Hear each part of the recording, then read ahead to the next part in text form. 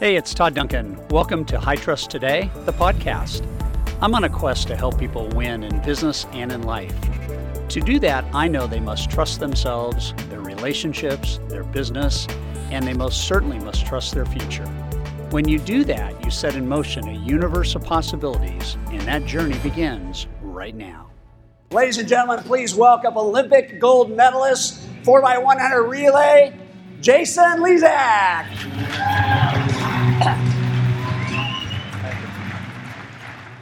I have spent some time with Jason on the phone, and he's got a powerful message, and so we are really excited that he gets to be with us on the 20th anniversary. Rock and roll. Thank you. I like that American flag over there, by the way. That was cool. I got a few of those at home. There's, more. Oh, wow. Feeling pretty good right now. So when I was little, actually, I always dreamed of doing something dramatic like that, but it was usually basketball. I was outside shooting hoops by myself, and I'd be visualizing Game 7 of the NBA Finals, Lakers versus Celtics. You know what team I was. Lakers, of course. And it wasn't just hitting the game-winning basket. It always had to be Game 7, the final deciding game, down by 2, hitting that three-pointer as the buzzer went off. So that was what I wanted to do. But my parents decided to throw me into swimming. Who knows why? And I actually had a lot of success in swimming right away.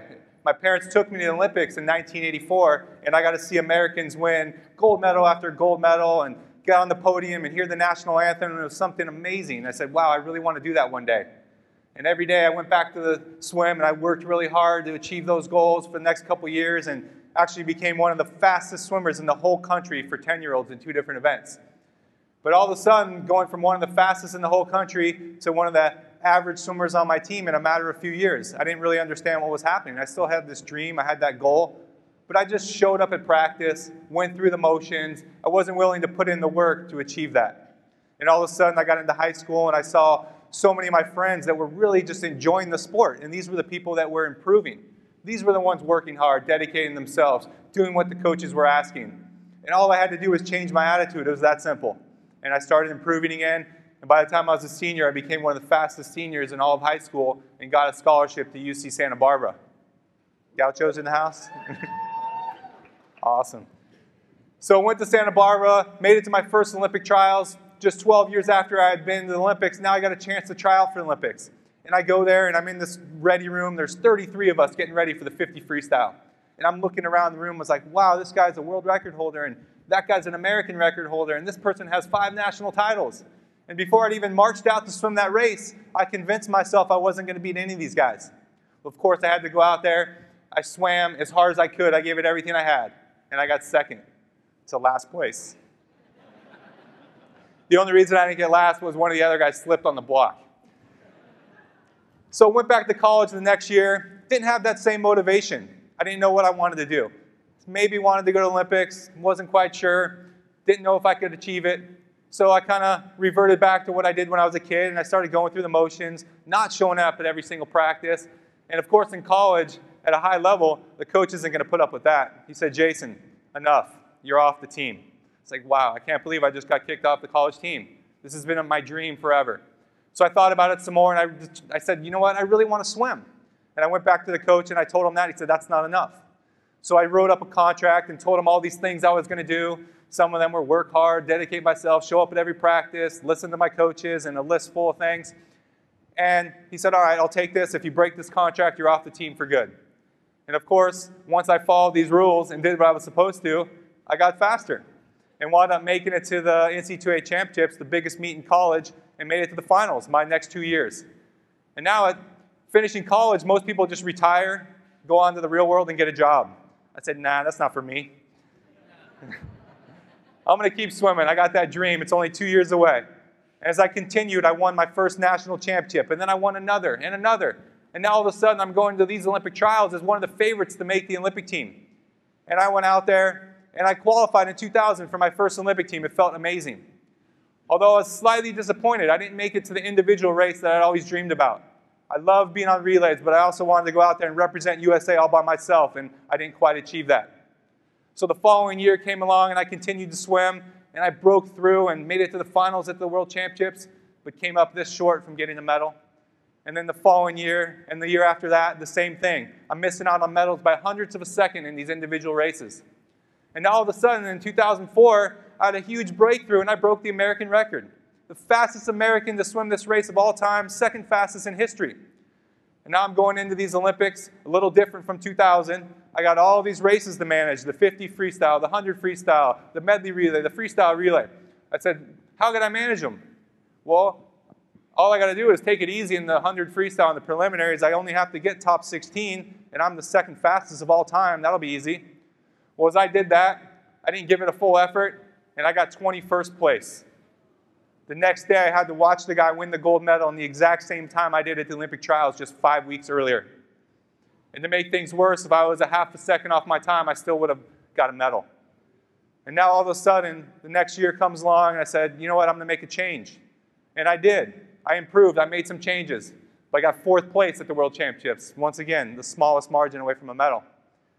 And all of a sudden, my coach I'd had for 15 years decided he was going to take a job somewhere else. And at 30 years old, people are already telling me I'm the old guy. I should retire, move on, get a job, do something else.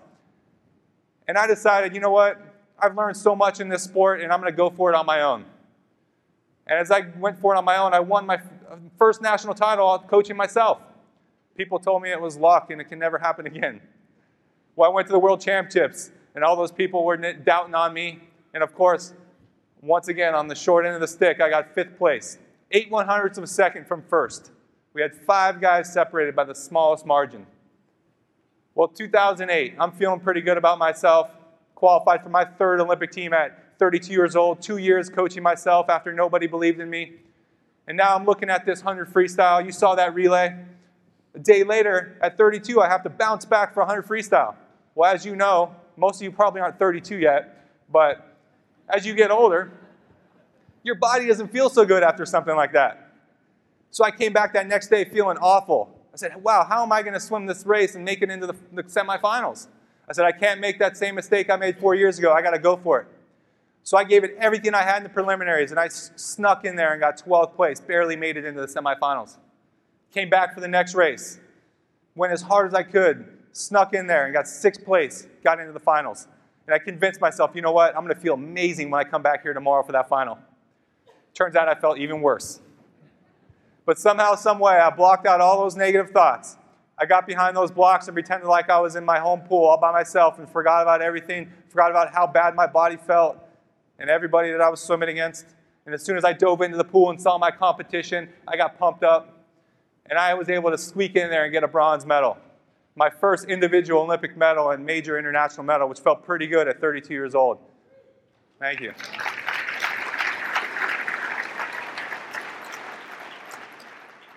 I'd had so many people doubt me for so long, and so many people tell me I should retire and move on. But I continued to figure out ways to be better. And when I coached myself, I could go back to the drawing board every single day. I worked really hard, but it always wasn't enough.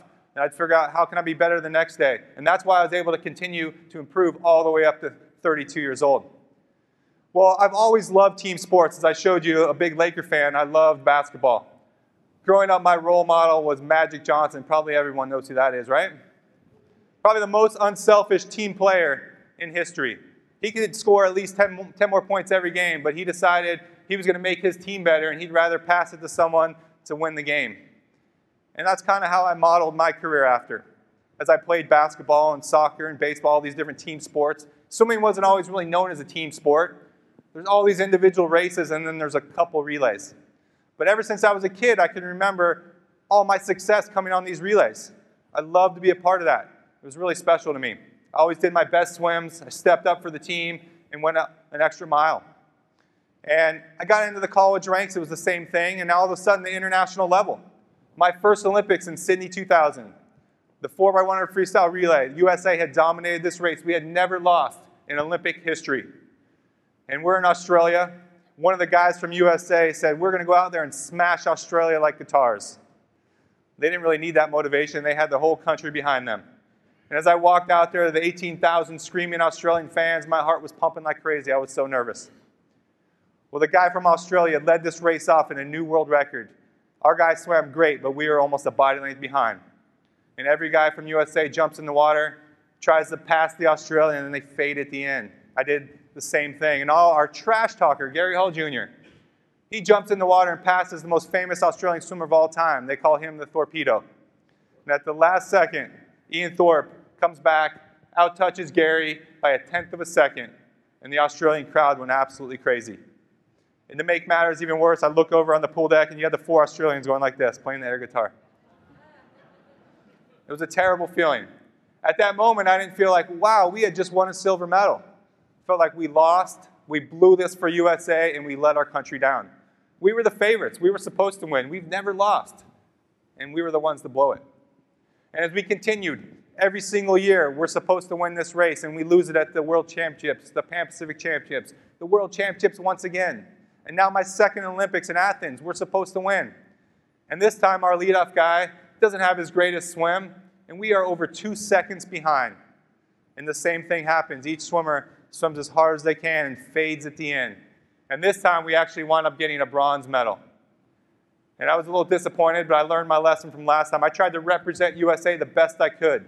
I thought about how many people get that opportunity to stand up there and represent their country at the Olympic Games. Very few. So I tried to put a smile on my face, accept that bronze medal, and move on. And now all of a sudden, the medley relay, the very last relay of the Olympic Games, we had 4 guys, and none of us had had the Olympic experience that we had hoped for. I told you my story, getting 21st place, and then that bronze medal. The other guys were getting silver and bronze medals. They were all supposed to win gold medals. And we went out there and brushed aside the previous 7 days of the Olympics. We came together as a team. And we went out there for the same purpose, the same cause. We wound up dominating that race. We won by 3 seconds and smashed the world record. It was amazing. 20 years later, after I had this dream, I get this opportunity to get up there on the podium and hear the national anthem. And to be honest with you, I don't remember any of it. It happened so fast. I even took the wreath off my head, and we were in Athens, Greece, and I threw it up into the stands, and I was like, wow, I probably should have saved that. But I did save my medal. That's a good thing. So now what? As I continued to swim, I said, you know what? How are we going to win that freestyle relay? That medley relay has so much dominance, and we continue to win every time. What's the formula? Why are they winning, and we're not winning the freestyle relay? And I took a good look at it, and I realized we all had a common goal. Not only does everyone on that team want to win for themselves, of course, but they also want to win for their teammates, and they want to win for their country. And when they do that, each person squeezes out an extra tenth, an extra 2 tenths, sometimes an extra half a second. And if you add up for 4 people, that's sometimes over a second. And on the freestyle relays, there's not always that same bond and that same chemistry. And there's not always that person who wants it for that other guy on their team. And you're not squeezing out those extra tenths. And that's why every year we're coming up just a little bit short. Those other countries had that, and we didn't. So as I continued on, they voted me team captain, probably not because I was a great leader, but just I was the old guy on the team. I said, wow, what am I going to do to lead this team? My first thought is, we got to win that relay back. This is 2006. And I'm taking them to the Pan Pacific Championships, and I'm thinking, you know what, I watch a lot of sports. I know what they do. And I went out and I grouped these guys, and I started yelling at them. I don't even know what I was saying. And I was slapping them on the head, slapping them on the back. That's how they do it in football and basketball, right? I looked in their eyes, and I saw the fire in their eyes and the determination, and I knew everybody was on the same page. I knew we all wanted it together. And we went out there, and we broke the world record. It was pretty cool. But then again, it was the Pan Pacific Championships 2006. Raise your hand if you saw that. That's what I thought. You did? Wow. There's always that one person. I said, you know what, that's great, but this isn't the Olympic Games. I got to get that back at the Olympic Games. And at these Olympic Games, once again, they vote me captain. Hopefully it's because of my leadership this time, not because of the old guy. But I knew that wasn't my personality. I knew that wasn't the way I was supposed to do it. So I went up to these guys and did it a little differently. You know, I kind of huddled them aside, and some of these guys didn't know the whole history of the Olympics and that relay, and I'd been a part of it for 6 straight years of losing in 2 Olympics. And I got them together, and I explained to them everything that I had told you about wanting it for yourself, wanting it for the other individuals, wanting it for your country. Nobody was selfish in this race. And I said, this is not a 4x100 relay. This is a 400. We are one team, one unit. Let's go out there and swim together. And now all of a sudden, I'm getting ready to swim this race. And I'd been thinking about this race over and over in my head in our hotel rooms in Olympic Village. And every time I visioned it, we were in the lead. I would jump in the water, and I would hold off this French guy, and we'd win the gold medal. And every once in a while, the French guy would be ahead, and I would shut it off on my head. I wouldn't want to think about it. He's the world record holder. And now I'm in China on the block. It's live, and I'm behind. Of course, I can't shut it off in my head. I actually have to go. My first thought is, I got to jump off these blocks as fast as possible and try to catch him on the start. Well, if you don't know, you're not allowed to jump off the block before the guy touches the wall. And I thought I did. I thought I disqualified our team and blew our chances at any medal. And as I'm swimming down that first leg, I'm thinking these thoughts in my head, and I had to talk them over really fast and get all these negative thoughts out of my head. And thank goodness I've done this at some other meets and done this in practice. Anytime a negative thought would come into my head, I'd try to get it out as fast as I could by something positive. I swam down that first lap. The French guy's on my left. Not once did I peek over to see where he was because I knew that slight movement in my head would slow me down. I got to the first wall. I flipped, pushed off, and I realized that he had actually increased his lead on me. I said, oh my gosh, this guy's a world record holder. There is no possible way I'm going to catch him. And once again, I started telling myself, I feel really good. I feel really strong. Just swim your race. And as I did that, I could see myself inching up little by little. And I got right back to his hip where I started this race. I felt like I stayed there for hours, but it was really probably about 5 seconds. And now with 15 meters left in this race, I had felt something I never felt before. At the beginning of every relay, I had this amazing surge of adrenaline. It's unbelievable. But that wears off. It doesn't last forever. And I was able to get another surge of adrenaline with 15 meters left. A lot of people say, wow, you really sped up at the end of that race. But in reality, that French guy just died like a dog. Felt pretty good to bring that gold medal back to USA, where it belongs.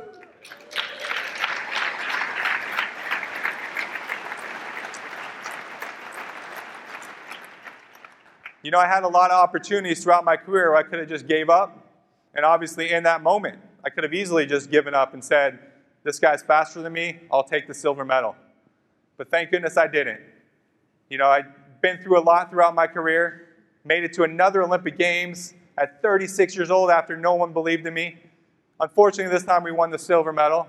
But for me, the journey to get there was so difficult, training at that age and being able to do some things I couldn't do, but I kept finding ways to be better and finding ways to get onto that team.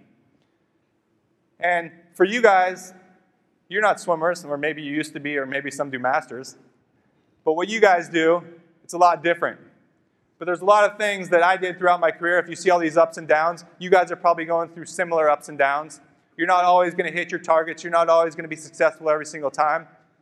But what are you willing to do to learn from those mistakes? I was always willing to go to the drawing board and say, how can I be better next time? What can I do? And the more and more I continued to sacrifice, the more I worked hard, overcame all these different obstacles, that's when I was finally able to achieve my ultimate success at 32 years old. So it just goes to show you guys, you keep with it. If you haven't achieved your goals, your dreams yet, you can. It's never too late. So thank you guys. I appreciate you listening to my story.